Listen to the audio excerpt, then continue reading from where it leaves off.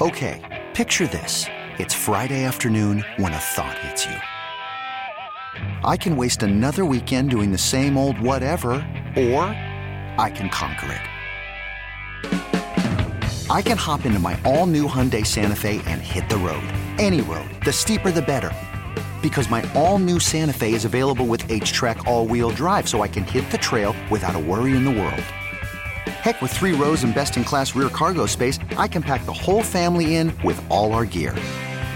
We've got available dual wireless charging for our phones, so we'll never lose touch with civilization, and we won't lose touch with the primordial power of Mother Earth. So which is it? Waste the weekend or do something a little more epic? And conquer it in the all-new Hyundai Santa Fe. Visit HyundaiUSA.com or call 562-314-4603 for more details. Hyundai, there's joy in every journey. This episode is brought to you by Progressive Insurance. Whether you love true crime or comedy, celebrity interviews or news, you call the shots on what's in your podcast queue. And guess what? Now you can call them on your auto insurance too with the Name Your Price tool from Progressive. It works just the way it sounds. You tell Progressive how much you want to pay for car insurance, and they'll show you coverage options that fit your budget. Get your quote today at Progressive.com to join the over 28 million drivers who trust Progressive. Progressive Casualty Insurance Company and Affiliates. Price and coverage match limited by state law. Let's talk some NBA and the significance of the NBA now coming back when Major League Baseball can't seem to get out of their own way. Our good buddy Sean Devaney, NBA writer for Forbes.com and Heavy.com. You can find him at Sean Devaney on Twitter, joining us on the Schneider Orange Hotline. Sean, how you doing? I'm doing well, Bill. How are you? We are doing good. So I know it's not the way everybody wanted it to play out, but it's probably the best scenario to get the season culminated. So tell me a little bit about what your thoughts are as we get ready for some NBA basketball. Yeah, I mean, if you're going into this thinking, all right, I'm going to watch an NBA postseason. I'm going to watch the end of the regular season. I'm going to, cheer for this the way I always have. You've got to wipe that notion right out of your head because that's not how this is going to be. It's not how it's going to look at all. This is going to be much more of, let's face it, it's a TV show, and it's being done for the revenue. It's being done, because owners and players don't want to lose out on that money and don't want to have that carry into next year. So that's the essence of what's happening here. There's going to be some risk on the parts of players and coaches, and that's something that probably hasn't been talked about enough.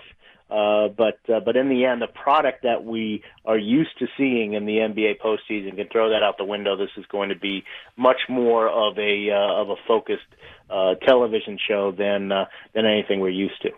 One of the things that we've seen in the NBA versus Major League Baseball is the players are all kind of scrambling for their own, and some players don't want to play, other players do, other players say it's not worth enough money. Meanwhile, you had the NBA's finest get together and say, we're going to call like a general mass meeting, and they all said, we want to finish the season, we want it to culminate, we don't want any interruptions, we want to be united, and damned if they haven't been. How impressed have you been with the rank and file of the NBA PA in wanting this season to culminate? Well, here's the thing, Bill. In 1983, a little history. David Stern, who wasn't yet the commissioner, he would become the commissioner in the next couple of years, negotiated a collective bargaining agreement. This was when, the NBA was having the finals on tape delay, and there was a huge drug problem, and the league was really shaky. What the players and the league did at that time was they agreed to put all their resources together so that when they decided the salary cap, when they decided who was going to get paid what, they had an agreement where you would take all the revenue that the league makes and you would divide it 50-50. The owners would get 50%, the players would get 50%. And what that did was create a partnership between the owners and the players. So they always have the same interest at heart. This isn't a situation like we see in baseball where the owners are collecting all the revenue and then deciding how much to give the players, which is a sort of a standard business model. This is, all right, we're going to take all the money and we're going to divide it, which means for the players, there's a lot of incentive to make sure that they create as much revenue as possible. So that's the big difference here. And when they did it in the 80s, it was basically the hope was that the players would clean up their own drug problem because they knew that was keeping them from maximizing their revenues. And now you're seeing it play out in a much different way with this pandemic, where players have a lot of incentive to go out there, even with the risk that it might carry, to go out there and play because they are essentially partners with the owners, and if the owners lose $1, the players lose $1, and that's the big difference that we're seeing here. So yes, I'm impressed, but it's also, I think you got to keep in mind that this is written into the contract. This is part of how these guys get paid. Talking with Sean Deveney, NBA writer for Forbes.com and Heavy.com. So the shortened, I guess, structure, the way it's going to be, is there a team in particular that's still in this thing that maybe this type of format favors, do you think? Or is this just going to look like very physical, very, I guess, self-respective games when it comes to I'm going to go out and show somebody up just because of my own pride versus having the fans cheer me on? Yeah, I think, and talking to some coaches, they all pointed me to one team that this probably favors more than anybody else, and that's Houston. Because what Houston does in terms of their offense, they don't really need to create a lot of chemistry again. They don't really need to do a lot in terms of feeling each other out and getting back in the momentum. What they do is they give the ball to James Harden, they give the ball to Russell Westbrook, and they get out of the way. So Houston is probably the team that coming in cold like this, despite the shortened training camp and maybe some scrimmages that they'll have, coming in relatively cold and then going right into the playoffs after 8 games, it probably favors Houston because they don't need to have a very coherent offense. They just need to get the ball to those stars and like I say, get out of the way. What do you think of the Bucks going into this format? I think there's no question that they've got to be the favorite.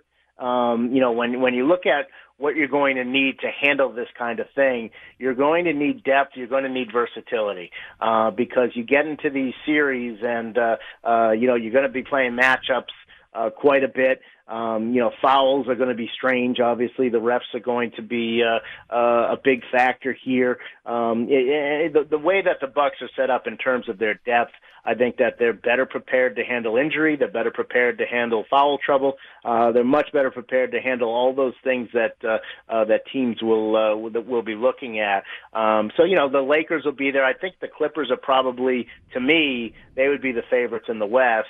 I would have them ahead of the Lakers, though the Lakers are obviously the number 1 seed and ranked higher. But I think the Clippers are probably a better bet to come out of the West. I would still say that that Milwaukee is. This doesn't exactly favor the Bucks, but I think that it would be hard to say that any other team in the East is going to have a better shot at getting to the finals than them. Hey, Sean, one thing I have not heard, do we have a date as to when everybody has to get their ballots in for MVP? No, we haven't quite been told yet if these 8 games are going to be considered, if any part of the playoffs are going to be considered in terms of the MVP stuff. So that's still sort of an issue that's dangling out there. And in the past it hasn't really mattered. It's just been an individual award, but now it does affect how some of these guys can get paid going forward. So it is a little more important now to make sure that those are as official as they can be.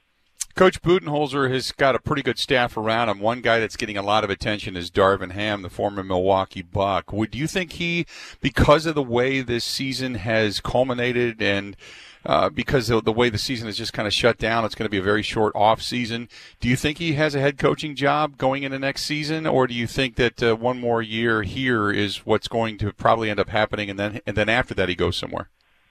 I think it's probably one more year and then he goes somewhere. When you look at just, and that's not anything based on him, it's just based on the jobs that are likely to be available. If Brett Brown loses his job in Philadelphia, the Sixers are probably not going to hire a first-time coach. They're probably going to look for somebody with some experience. He'd probably be a good fit with the Knicks in New York. But again, for whatever reason, the Knicks are in denial about the fact that they're rebuilding, and so they're not going to hire somebody like Darvin Ham. Chicago would be a possibility. I would think that if there were a job that he would be a good candidate for, it would probably be that one. That would probably be his best chance. But I just think that when you look at the jobs that are likely to be open, most of those teams are going to be looking for veteran coaches. Yeah, I wanted to ask you, when you mentioned the Knicks, why is it just the owner? I mean, is that thing just in a shambles? I mean, who in the hell looks at each other every day walking down the hall and go, "We got this"? Because it just seems like it's just a train wreck. Yeah, it is the owner, and it's a culture that's been within that organization for a long time. There is this sort of backbiting, very political sort of culture where you really it's not necessarily what we're doing what's best for the franchise. You're really incentivized to do what's best for you, and time and again we've seen front office people, Phil Jackson most prominently talked about that and talked about the culture, whether it's in the staff of the team, doctors or in the marketing department, how all these different factions are fighting against each other, and it just does pull the whole thing down.